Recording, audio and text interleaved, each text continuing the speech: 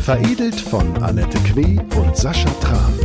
In diesem Podcast haben wir uns mit Stephanie Woitek getroffen in einer Schule und es hat richtig viele überraschende Momente gegeben. Annette, was hat dich am meisten überrascht? Also ich fand auch Steffi super beim Podcast. Insbesondere hat mich sehr positiv überrascht, wie offen sie eigentlich zu uns war. Also ja, die Sache mit den Nacktfotos zum Beispiel, da habe ich schon auch nicht schlecht gestaunt, als auf einmal das gab. Und gedacht, okay, wow. Es ist faszinierend, dass man dann doch immer neue Sachen von Menschen kennenlernt, die man so vorher nicht erwartet hat, wenn man sich mal wirklich mit denen unterhält und sich austauschen kann und die Zeit dafür hat. Das war absolut cool. Heute begrüßen wir Stephanie Woitek. Stephanie, wir kennen uns seit über 3 Jahren. Du arbeitest bei Witte Projektmanagement und wir möchten uns heute mit dir über das Thema Resilienz unterhalten und deine, wie ich finde, wahnsinnige Eigenschaft, dich parallel ganz großen Herausforderungen zu stellen und diese zu managen. Herzlich willkommen. Ja, vielen Dank, ich freue mich. Herzlich willkommen. Danke. Wir treffen uns hier an einem ganz besonderen Ort, den hast du dir ausgesucht. Ja, das stimmt. Erklär mal bitte, wo befinden wir uns gerade? Ja, wir sind hier gerade im Geschwister-Scholl-Gymnasium in der Stadt Düsseldorf und an diesem Gymnasium verbringe ich immer meinen freien Mittwoch. Ich habe einen Ehrenamtstag, deswegen eine Teilzeitstelle bei Witte und an diesem Ehrenamtstag gebe ich seit 9 Jahren eine Experimentier-AG. Meine Tochter war früher hier an der Schule und aufgrund des Lehrermangels und dadurch, dass viele naturwissenschaftliche Fächer ausgefallen sind, habe ich dann irgendwann gesagt, okay, also ich bin Ingenieurin, ich habe mal irgendwann einen Jugendgruppenleiterschein gemacht beim BDKJ. Also Kinder kann ich auch. Ich würde da mal gerne was anbieten. Und dann habe ich eine Probestunde hier gehalten und habe das Ganze durch die Schulkonferenz gebracht mit Unterstützung von der Fachschaft Physik. Deswegen sitzen wir hier im Physikraum und seitdem gebe ich regelmäßig Experimentier-AG-Stunden. Früher erst den 6-Klässlern, jetzt den 5-Klässlern. 5-Klässler, Sie sind dann ungefähr wie alt? 10? Ja, das ist ein ganz zauberhaftes Alter, weil die sind noch nicht so richtig aus der Grundschule raus und haben noch so ein bisschen was Kindliches und sind aber schon auch Gymnasiasten und einfach stinke neugierig und deswegen passen die so wunderbar zu mir, weil das bin ich nämlich auch. Ich bin auch immer sehr neugierig und ich freue mich über verrücktes Zeug halt. Ist das ein Ausgleich für dich oder ist das eine parallele Belastung zum Arbeitsalltag? Wie ordnest du es ein? Also für mich ist es ein riesen Benefit, so würde ich sagen. Natürlich ist das Stress. Ich muss mich vor- und nachbereiten hier. Also das ist halt nichts, was man mal eben aus dem Ärmel schüttelt.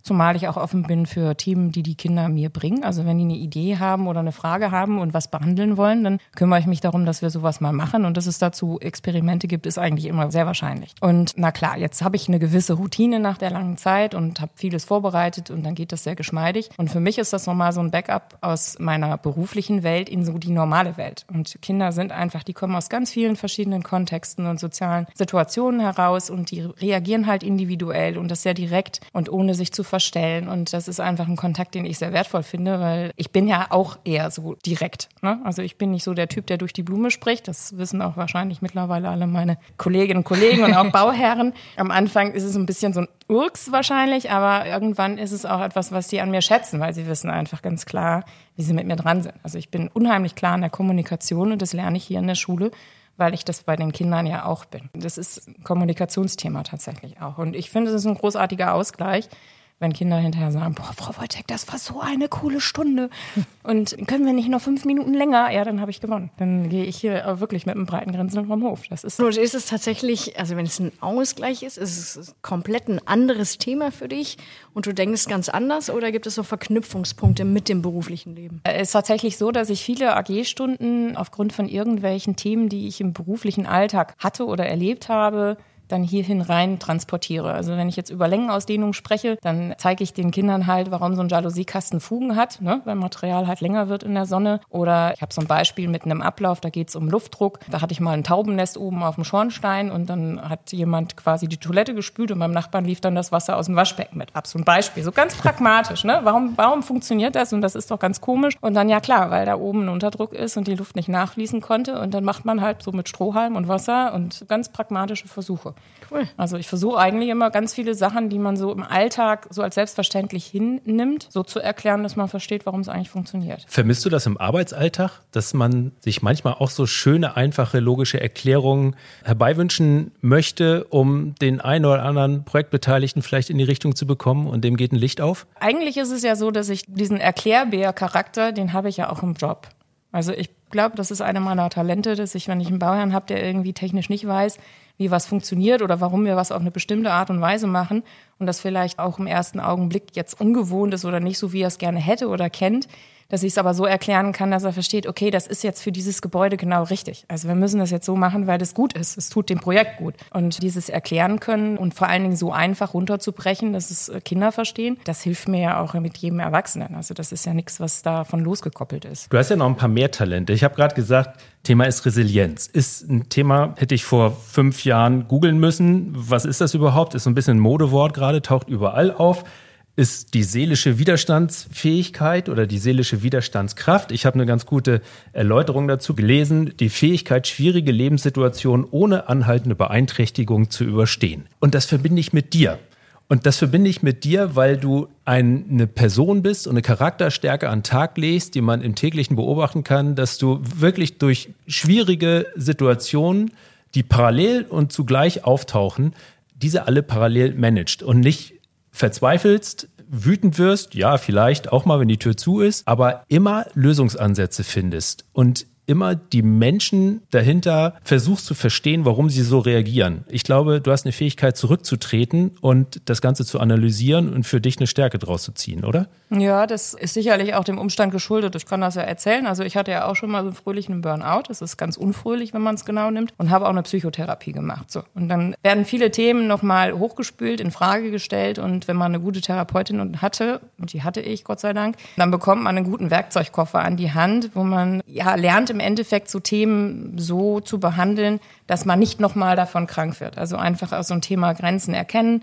Und wie kann ich damit umgehen? Und das, was mir natürlich hilft, ist Yoga. Also ich bin jemand, der 3-mal die Woche auf die Yogamatte steigt, weil Yoga ist so ein Thema, wo es darum geht, alles das, was das Leben mir bietet, in mein Leben auch zu integrieren. Und wir sind uns alle klar als Yogis, das Leben ist nicht irgendwie, mir scheint permanent die Sonne auf dem Rücken, sondern da gibt's halt Struggle. Und durch die Yoga-Praxis kann ich das halt besser in mein Leben integrieren. Wann hast du damit begonnen? 2018, Anfang 2018. Also ich habe in alten Unterlagen nachgesehen und das ist deutlich älter als 2018 und in einem deiner allerersten Zeugnisse zitiere ich einmal, ich sage nicht von wem, Arbeitszeugnis von einem deiner allerersten Arbeitgeber, steht ein sehr schöner Satz drin.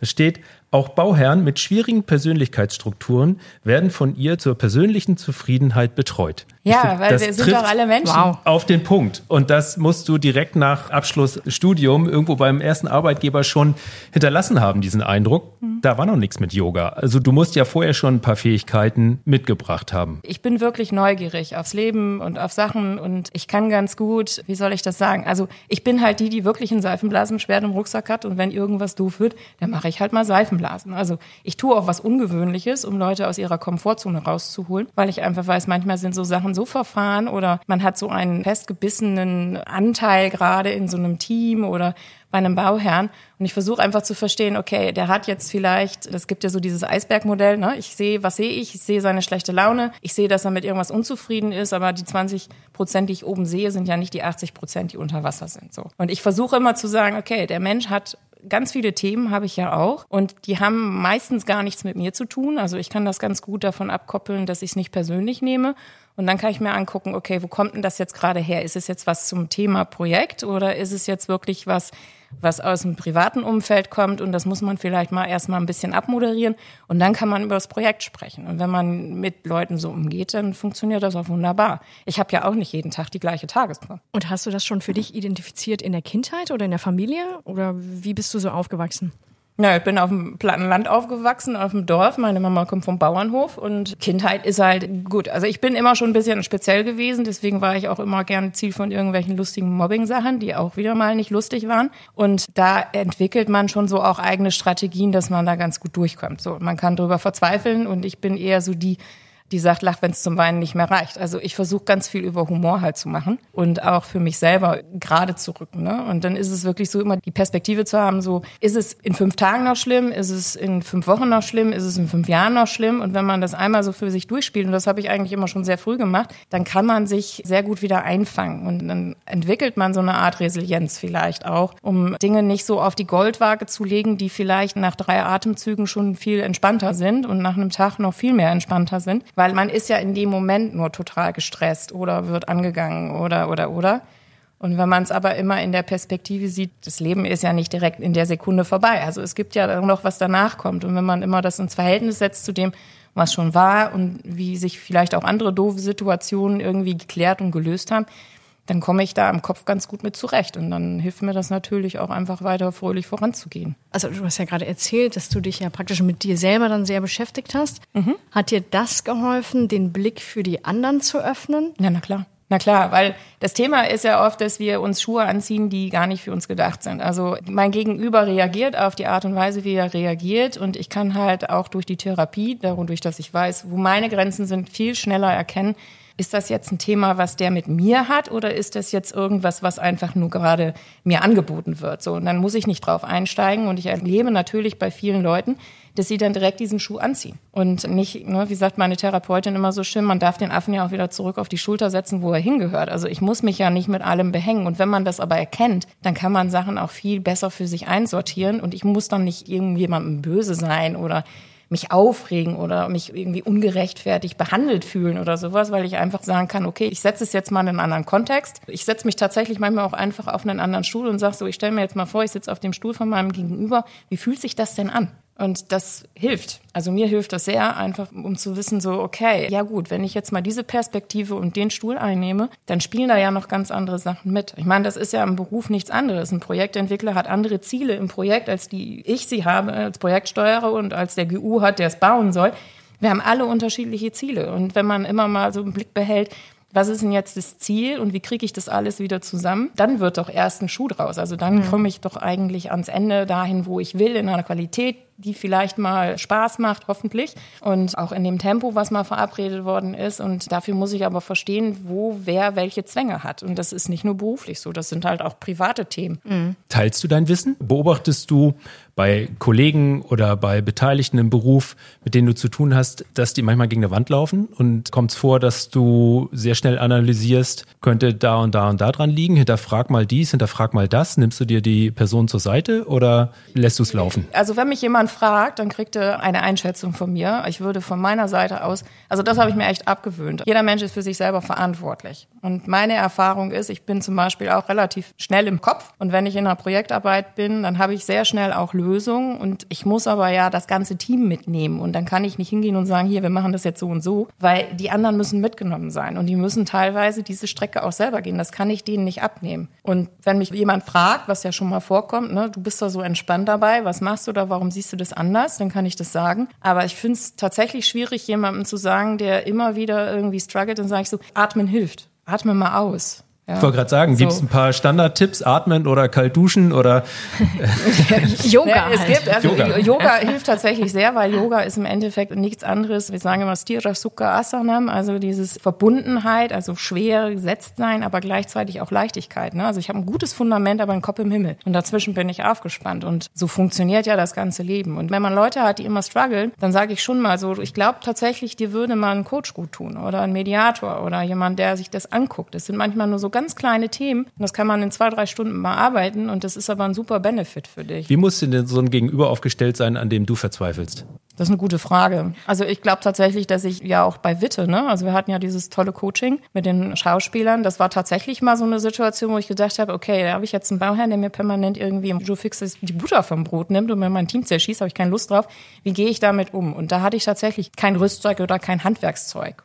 So, und ich will ja auch den Leuten auf Augenhöhe begegnen. Dann hole ich mir einfach jemanden, der weiß, wie es geht. Und dann frage ich auch einen Coach. Ne? Und ob das jetzt über privat ist oder ob das jetzt über die Firma ist, also mich bringt das immer weiter. Ich lerne auch, wenn ich bei den anderen zuschaue, wo die so ihre Themen haben und ich dann manchmal auch denke, naja, ist ja eigentlich offensichtlich, woran es gerade hängt. Aber die sind an dieser Stelle gerade drin und die entwickeln sich ja auch weiter und ich kann immer so mein Profil auch schärfen. Aber es gibt wenig Menschen, die mich so auf die Palme bringen, dass ich sagen würde, mit denen würde ich nicht zusammenarbeiten wollen. Da bin ich vielleicht auch privilegiert, weil wir haben ein tolles Umfeld. Ja, gleichwohl trifft man ja im Leben viele Menschen, wo man sich nicht immer aussuchen kann. Ja, das stimmt, aber die meisten dann schon. Also ich sag mal so, ich habe ja immer mit vielen Persönlichkeiten zu tun und jeder Jack ist anders, sagen wir ja im Karneval. Und ich kann das anerkennen. Also ich glaube tatsächlich, dass viele Leute erstmal nicht von Grund auf bösartig sind. Damit habe ich tatsächlich ein Problem. Also wenn ich angelogen werde, habe ich ein Problem. Wenn Leute bösartig sind, dann habe ich ein Problem. Aber solchen Leuten gehe ich auch relativ schnell dann aus dem Weg. Und dann glaube ich auch, würde ich mich aus der Situation rausnehmen, weil es gibt einfach eine Art von Mensch, die kriegt man ja nicht kompensiert. Da kann ich gar nichts anbieten. Da kann ich nur noch professioneller reagieren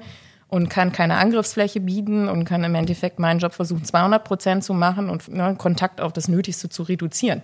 wenn man ehrlich ist. Aber so richtig üble Menschen gibt's ja dann durchaus auch. Aber vielleicht habe ich einfach Glück. Ich habe da keinen, wo ich sagen würde, nee, will ich nicht, finde ich doof oder sowas. Überhaupt nicht. Also meistens ist es eher so, dass die mich herausfordern und ich mich dann frage, wo kommt das eigentlich her? Also warum tickt der so, wie der tickt und was ist eigentlich das Thema? Bin ich wirklich das Thema? Aber ziehst du sogar auch eine Energie draus? Wenn du eine Herausforderung vor der Nase hast und sagst, vielleicht finde ich gerade ein paar Schlüsselpunkte, wie ich den in meinem Sinne beeinflussen kann. Ist das sogar etwas, was dich motiviert? Ja, oder? Durchaus. Okay. Also das ist aber auch immer, es kommt immer drauf an. Also wenn ich so eine Woche habe, wo ich am Limit bin, was ja durchaus vorkommt, dass man einfach sehr, sehr viel tun muss und arbeitet und ich merke, mein Energieniveau ist unten, dann sind solche Persönlichkeiten schwierig. Aber wenn ich aus einer normalen Woche starte, wo ich immer gut auf mich achte und auf meinen Energiehaushalt achte und dafür sorge, dass ich auf meine Yogamatte steige und da alles gut ausgeglichen ist, dann ist es für mich eher eine Herausforderung, wo ich sage, okay, was ist eigentlich das Problem? Also wo kriege ich den geknackt? Wir sind alle Menschen. Eigentlich wollen wir irgendwo dazugehören. Wir sind Gemeinschaftstierchen. Wir wollen keine Einzelkämpfer sein. Wir wollen Anerkennung haben. Und dann gucke ich einfach hin und sage so, also was ist das Thema, was dahinter steckt? Hinter jeder Emotion steckt ja meistens irgendein Thema. Also bevor jemand wütend ist, spielen sich ja noch ganz viele andere Emotionen ab. Und dann ist einfach zu gucken, wo kommt das jetzt eigentlich gerade her? Und wenn ich das weiß, dann kann ich den ja auch abholen. Wann kommst du denn in welcher Situation lieber in die Schule und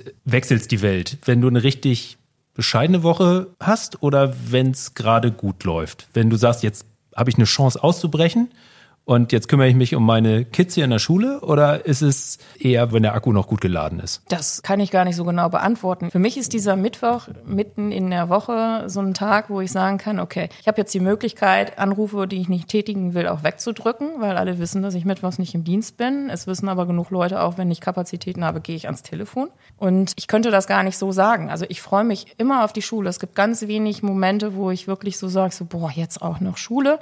Es kommt sehr selten vor. Das kann ich an der Hand abzählen. Also ich bin unfassbar gerne hier mit den Kindern zusammen, weil es mich weiterbringt, weil ich auch sehe, da bin ich ja auch mal gewesen. Ich war ja auch mal an so einer Stelle, wo ich noch verspielt war und so völlig unverstellt und wo ich mir keinen Kopf gemacht habe. Das nehme ich halt immer mit in meinen Alltag wieder. Also ich kann jetzt nicht sagen, wenn ich irgendwie eine doofe Woche habe, gehe ich ungerne, oder wenn ich eine gute Woche habe, gehe ich gerne. Ich habe auch gerne Ferien. Also ich bin auch ganz ehrlich, wenn mal schulfrei ist, dann habe ich auch gerne mal einen ganz freien Mittwoch. Das ist ja beruhigend, dass du auch deine Freizeit genießt. Ja, dann gehe ich auch gerne mal ins Spa. Also so ist es nicht. Also es ist schon so, dass das ist auch zusätzlich Aufwand und Arbeit, und ich mache es aber, weil es mich erfüllt. Wie viele Stunden sind das dann immer an dem Mittwoch? Also startest du um 8 Uhr? Oder nee, ich bin um 13.20 Uhr hier. Dann baue ich alles auf. Um 15:45 geht's los. Dann haben die Kinder was gegessen, hoffentlich. Dann habe ich genau eine Zeitstunde, wo ich mit denen was mache. Dann räume ich auf, dann ist es 15 Uhr und dann fahre ich zu meiner Musikstunde. Dann fährst du zu deiner Musikstunde. Ja. Das ist okay, aber noch ein Thema. Erzähl. Ich habe tatsächlich sehr früh angefangen, Musikinstrument zu lernen. Also die Blockflöte habe ich irgendwie rechts liegen lassen, weil meine Mama dafür kein Geld ausgeben wollte. Und hast du eigentlich Blockflöte gespielt? Oh Gott, Annette, das ist wirklich, das ist der wundeste aller Punkte. Oh, ja, ich habe meine musikalische Karriere endete exakt in der 4. Klasse bei irgendwelchen Weihnachtsliedern auf der Blockflöte. Okay. Das war mein absoluter Peak in der musikalischen Früherziehung, den ich jemals hatte. Ja. Ich kann nicht mal im Takt klatschen. Dann switchen wir wieder ganz schnell zu Steffi, glaube ich. Bitte drum. Ja, ich habe ein Musikinstrument gelernt, ich habe dann Querflöte gelernt, habe lange im Orchester gespielt, in diversen Orchestern, muss man sagen, also sowohl an der Musikschule als auch in einem richtigen Musikverein, also wie man das so kennt, Blaskapelle, Schützenfest, Umzug, Samstag, Sonntag, Montag, also habe ich alles durch. Witzigerweise aber auch so als einziges junges Mädchen, also ich war, muss ich gerade mal überlegen, ich glaube, da war ich 12 oder 13, als ich da angefangen habe mit Musikverein, und da war ich umgeben von lauter Männern. Und da gab es quasi noch eine Frau, die war aber schon sehr alt in meinen Augen, weil ich war ja noch ein Kind. Und ich bin da so ein bisschen so der wie soll ich sagen, also ich habe das quasi geöffnet, dadurch, dass ich dann da irgendwie mitmarschiert bin und da mich in diese Gruppe integriert habe, haben andere Eltern gesehen, ach so, das ist ja aber gar nicht so schlimm, ist ja gar kein reiner Sauverein. Also wenn die das kann, dann können die anderen das auch. Und so ist tatsächlich so ein bisschen initiativ auch die Jugendarbeit da wieder ans Laufen gekommen. Also wenn man immer nur so eine homogene Gruppe sieht, und dann macht der Kopf halt nicht auf die Möglichkeit, da geht auch was anderes. Ja, das ist so ganz witzig über ein Konzert entstanden, wo ich über meinen Musiklehrer gefragt worden bin, ob ich da nicht aushelfen kann für ein Solo, und dann war ich auf einmal im Musikverein. So. Okay. Und deine heutige Musikstunde? Ist Gesangsunterricht. Ich singe seit mittlerweile, jetzt muss ich überlegen, mein Kind wird 20, seit 17 Jahren. Mhm. Erst im Kammerchor und im Kirchenchor und im Frauenvokalensemble und im Musicalchor. Und das, was jetzt geblieben ist, weil ich mehr jetzt auf die Yogamatte steige, ist halt mein Gesangsunterricht und ab und an mal ein Konzert. Aber ja, ich finde ja dieses Wort Resilienz oder Widerstandsfähigkeit, was du vorhin eingangs gesagt hattest, würdest du das mit Widerstandsfähigkeit in deinem Falle jetzt auch interpretieren? Oder weil du hast so ganz viele Sachen gesagt, die so eine Leichtigkeit bei dir eigentlich suggerieren, finde ich. Ja, es ist auch so. Also ich identifiziere Resilienz nicht mit Widerstand. Also in den Widerstand gehen würde mich unfassbar viel Kraft kosten. Es ist eher ein Fließen für mich. Also für mich ist es eher so ein Umspülen von, also ich will nicht in den Widerstand gehen. Wenn ich in den Widerstand gehe oder auch Widerstand zeige, dann bin ich ein sehr festes, blockierendes Menschlein. Ich weiß gar nicht, wie ich das anders sagen soll. Resilienz ist genau das Gegenteil. Das springt wieder zurück in den Ausgangszustand. Also es kommt eigentlich aus der Naturwissenschaft, dass du irgendwie eine Feder zusammendrückst und die geht wieder, wenn du sie auseinanderlässt, wieder in den Ursprungszustand. Ja, genau. Das ist die Resilienz. Aber das findest dich schon wieder, wenn man das Wort mit dir in Verbindung bringt. Ja, durchaus. Ja. Ich habe noch ein Thema rausgefunden. Du hast einen Twitter-Account, jetzt X-Account. Finde ich mega. Hat dazu geführt, dass ich seit gestern einen Twitter-Account habe. Warte mal. Wow. Und ich habe gestern noch gepostet. Okay. Ja, wir wissen alles.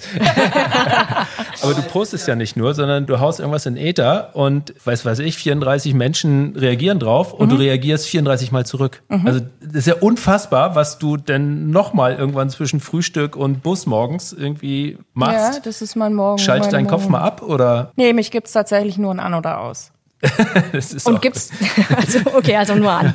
Ja, also es ist wirklich so, entweder ich bin an oder ich bin aus. Und wenn ich an bin, bin ich eigentlich eher aus, so ein Kernkraftwerk und nicht nur so ein muss auch langsam kleines runterfahren. Feuerchen. Oder geht denn abends Schalter auf dem an, Sofa? Schalter aus. Ja, okay. Ja. Also das muss ich sagen, dank Yoga geht das ganz gut. Also da komme ich, wenn ich abends noch Yoga gemacht habe, dann ist auch prima runterfahren. Ich Menschen halt total gerne. Ich bin jemand, ich liebe Menschen. Ich kann das gar nicht anders sagen, es ist einfach so. Ja, muss man. Also wenn man das Programm fährt, das geht ja nur mit ganz viel Spaß und wenn der Akku dadurch aufgeladen wird. Nein, das ist eine meiner Prioritäten. Also meistens ist ja mein Morgentweet morgens so irgendwann zwischen 7 und 7:15. Meine Auf.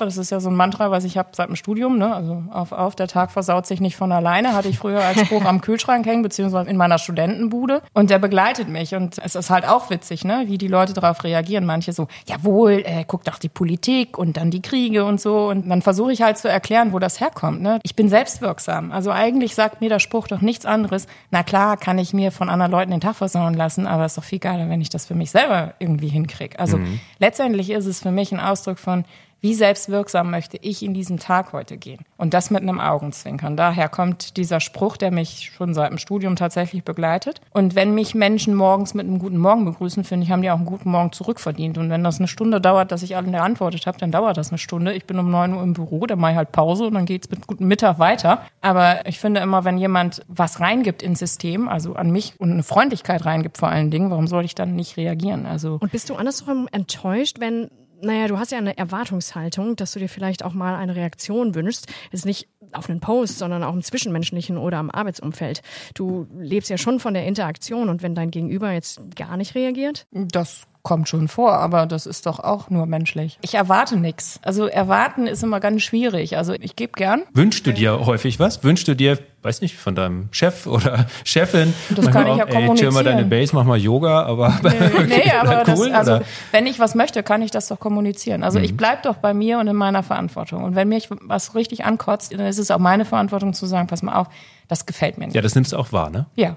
So, und da bin ich auch relativ schmerzbefreit, ob das jetzt mein Auftraggeber ist oder ob das egal, wer das ist. Also es gibt Grenzen, wenn da jemand irgendwie in meinem Vorgarten steht und ich habe das Türchen vorher nicht aufgemacht, dann kommuniziere ich das ziemlich klar. Und ich gebe so viel, wie ich geben kann. Und wenn ich einen Tag habe, wo ich mal jetzt, wie zum Beispiel, war ja jetzt auf dem Yoga-Retreat, ne? 2 Tage. Und dann bin ich aber auch mal 2-3 Tage raus bei Twitter und dann werde ich halt vermisst oder nicht vermisst, dann ist das so. Also ich erwarte da nichts. Jetzt schwenke ich mal sehr stark ins Berufliche. Gibt es irgendwas, was du deinem Unternehmen oder deinen Mitarbeitern oder deinem Kollegium raten würdest oder dir wünschen würdest, was erstrebenswert wäre für die tägliche Zusammenarbeit? für eine erfolgreiche Zusammenarbeit? Da gibt's, glaube ich, kein irgendwie Allgemeinrezept. Ich denke, das, was generell immer hilft, ist mal sich selbst nicht so ernst zu nehmen. Ich glaube, wenn wir alle mal so ein bisschen irgendwie wieder so als Fünftklässler durchs Leben stapfen, mal 5 Schritte und uns da reinfühlen, wie viel wir da zu dieser Zeit ernst genommen haben und das so ein bisschen etablieren, dann sind einfach viele Themen, die wir hochkochen lassen, die sind einfach nicht wichtig.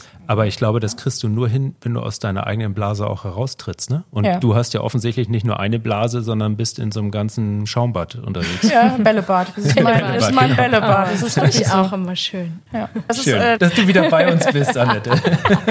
Nee, aber es ist wirklich so. Das ist wirklich so. Also es gibt ja diesen Spruch, ne, von wegen, andere Leute gucken auf den Rechner, ich habe 24 Tabs offen, die habe ich auch offen. Mhm. Also ich habe einfach unfassbar viel parallel in meinem Kopf immer los und wenn ich irgendwas sehe, dann, okay, cool. Und wenn ich mich nicht direkt drum kümmern kann, dann mache ich mir eine Notiz und dann sage ich so, muss ich rausfinden, wie das funktioniert. Das ist einfach so. Und ich profitiere davon, dass ich einfach so wahnsinnig viele Kontakte habe. Also ich glaube nicht, dass mich das glücklich machen würde, wenn ich nur noch in meinem familiären Umfeld unterwegs wäre und mit den Kollegen und mit meinem Arbeitgeber. Ich brauche einfach diese Referenz nach außen mit verschiedenen Menschen aus verschiedenen Lebenswirklichkeiten, die alle ja auch ihr Leben haben und ihr Struggle haben und ihre freudigen Momente haben. Und ich kann mich unfassbar mitfreuen, ich kann aber auch mit ein Stück weit mittrauern oder mitleiden, wenn es jemandem nicht gut geht. Ja, aber ich kann das aber auch wieder gut von mir abkoppeln und sagen, so, das ist aber ja auch nicht meins, ne? Und dann ist es ein Privileg. Das macht auch demütig. Also wenn ich merke, ich bin ja unfassbar privilegiert. Ich weiß gar nicht, wenn ich am Frühstückstisch sitze bei jemandem in Hamburg und der stellt mir an einem Wochentag ein Ei hin und eine halbe Avocado, dann sage ich so, mein Gott, geht's mir gut. Es ist einfach so, das ist nicht selbstverständlich und ich sehe das. Bei all diesen Sachen, die du machst und die haben wirklich ganz unterschiedliche Themenbereiche, würdest du dich als rastlos bezeichnen? Ja, ich bin schon, glaube ich, eher Hans Dampf in Dosen. Also rastlos ist ja immer ein bisschen negativ konnotiert, ne? Also das ist ja so dieses nicht zur Ruhe kommen. Das hatte ich sehr lange und deswegen mache ich halt auch Yoga, weil das ist im Endeffekt das, was mich wieder einfängt.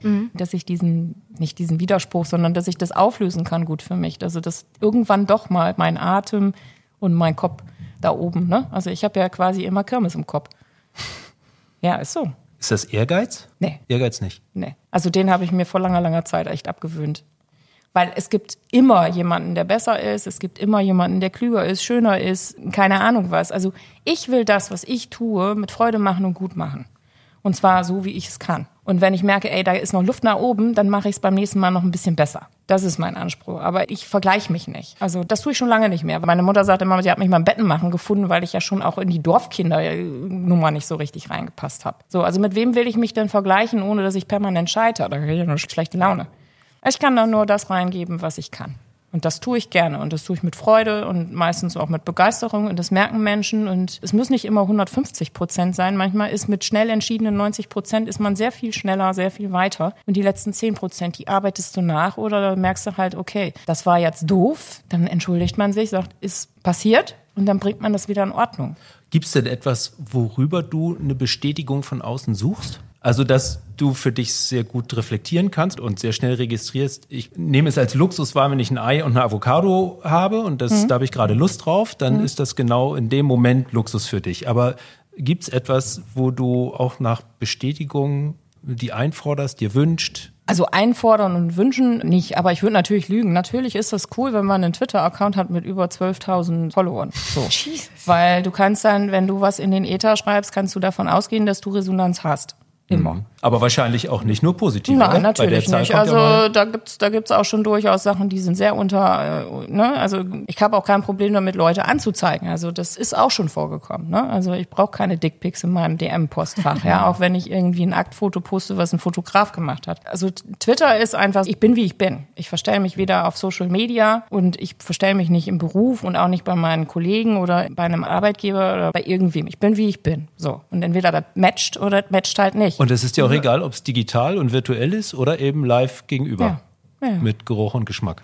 Ja, Geruch und Geschmack ist schon cool, ne? Deswegen habe ich ja meine Twitter-Witzgas gehabt. Also Corona-Zeiten war Twitter wirklich so ein bisschen ein Anker, weil ich habe dann irgendwie, okay, man darf sich wieder treffen und spazieren gehen. Da habe ich bei Twitter gefragt, hat jemand Lust, um den Unterbacher See zu laufen? Ja, und dann hat sich jemand gemeldet und hat gesagt, ja, ich hätte Lust, mit dir mal einmal um den Unterbacher See zu laufen. Also laufe ich dann mit einem wildfremden Menschen, damals noch, mittlerweile laufen wir regelmäßig, also einmal im Quartal irgendwie hier durch Solingen, Düsseldorf und Co. und haben mal einfach 2-3 Stunden, wo wir spazieren gehen. Ja? Oder ich habe jemanden, den ich über Twitter kennengelernt habe, mit dem ich ins Museum gehe. Mein Mann hat da keinen Bock drauf. Dann habe ich gesagt, so, hier Duisburg, neue Ausstellung und ich will da hin. Hat jemand Lust? Und dann hat jemand gesagt, ja, habe ich Lust drauf. Ja, dann habe ich jetzt so einen Museumsbuddy, mit dem ich dann regelmäßig ins Museum gehe. Und so funktioniere ich einfach. Also es sind total private Tweets und so wie du authentisch bist. Ja. Also wenn da jetzt jemand mitliest, viel Spaß.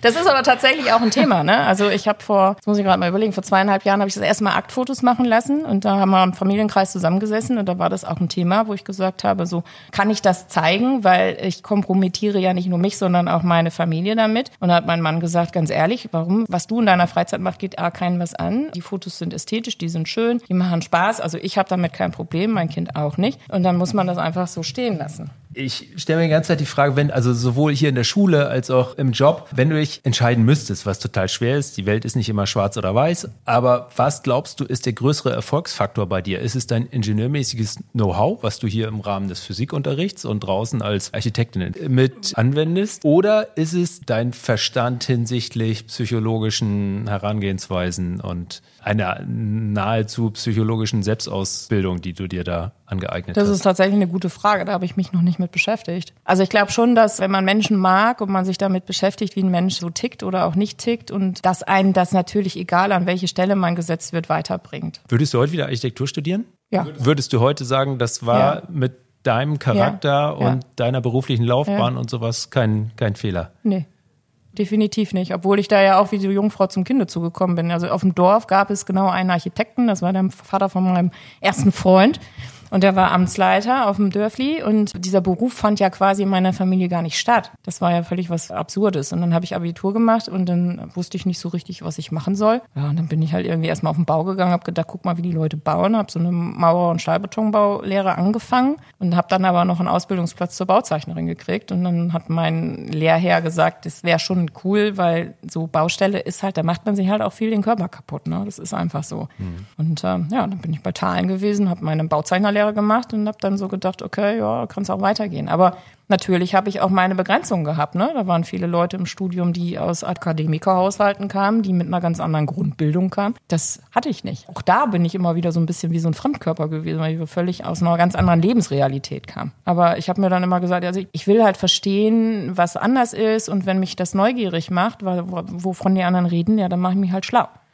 Und das geht ja heute noch viel besser als damals, ne? Also wenn heute irgendwie, wenn ich eine Frage habe, ich sehe eine Blume, ja, dann mache ich eine App auf und identifiziere die Blume und weiß, ach, guck mal, die heißt so, die blüht dann und das kann die auch noch tun.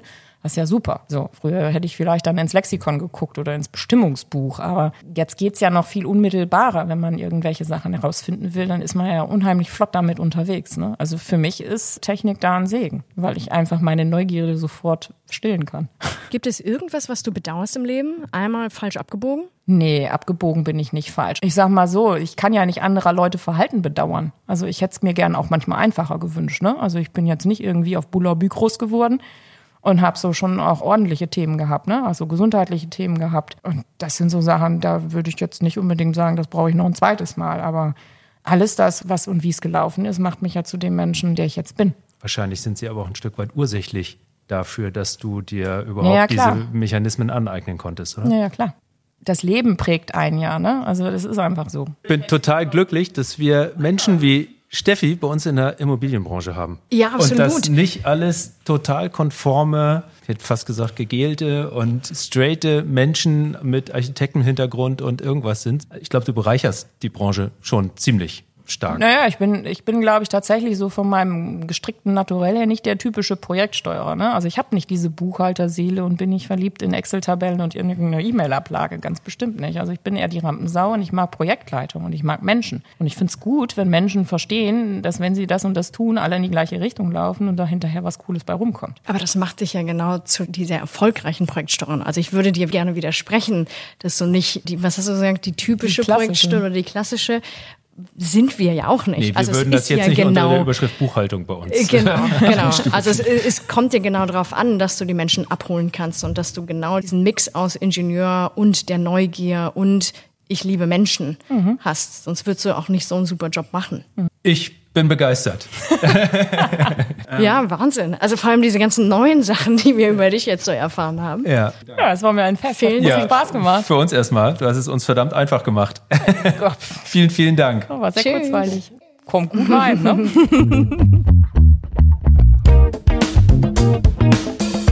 Das war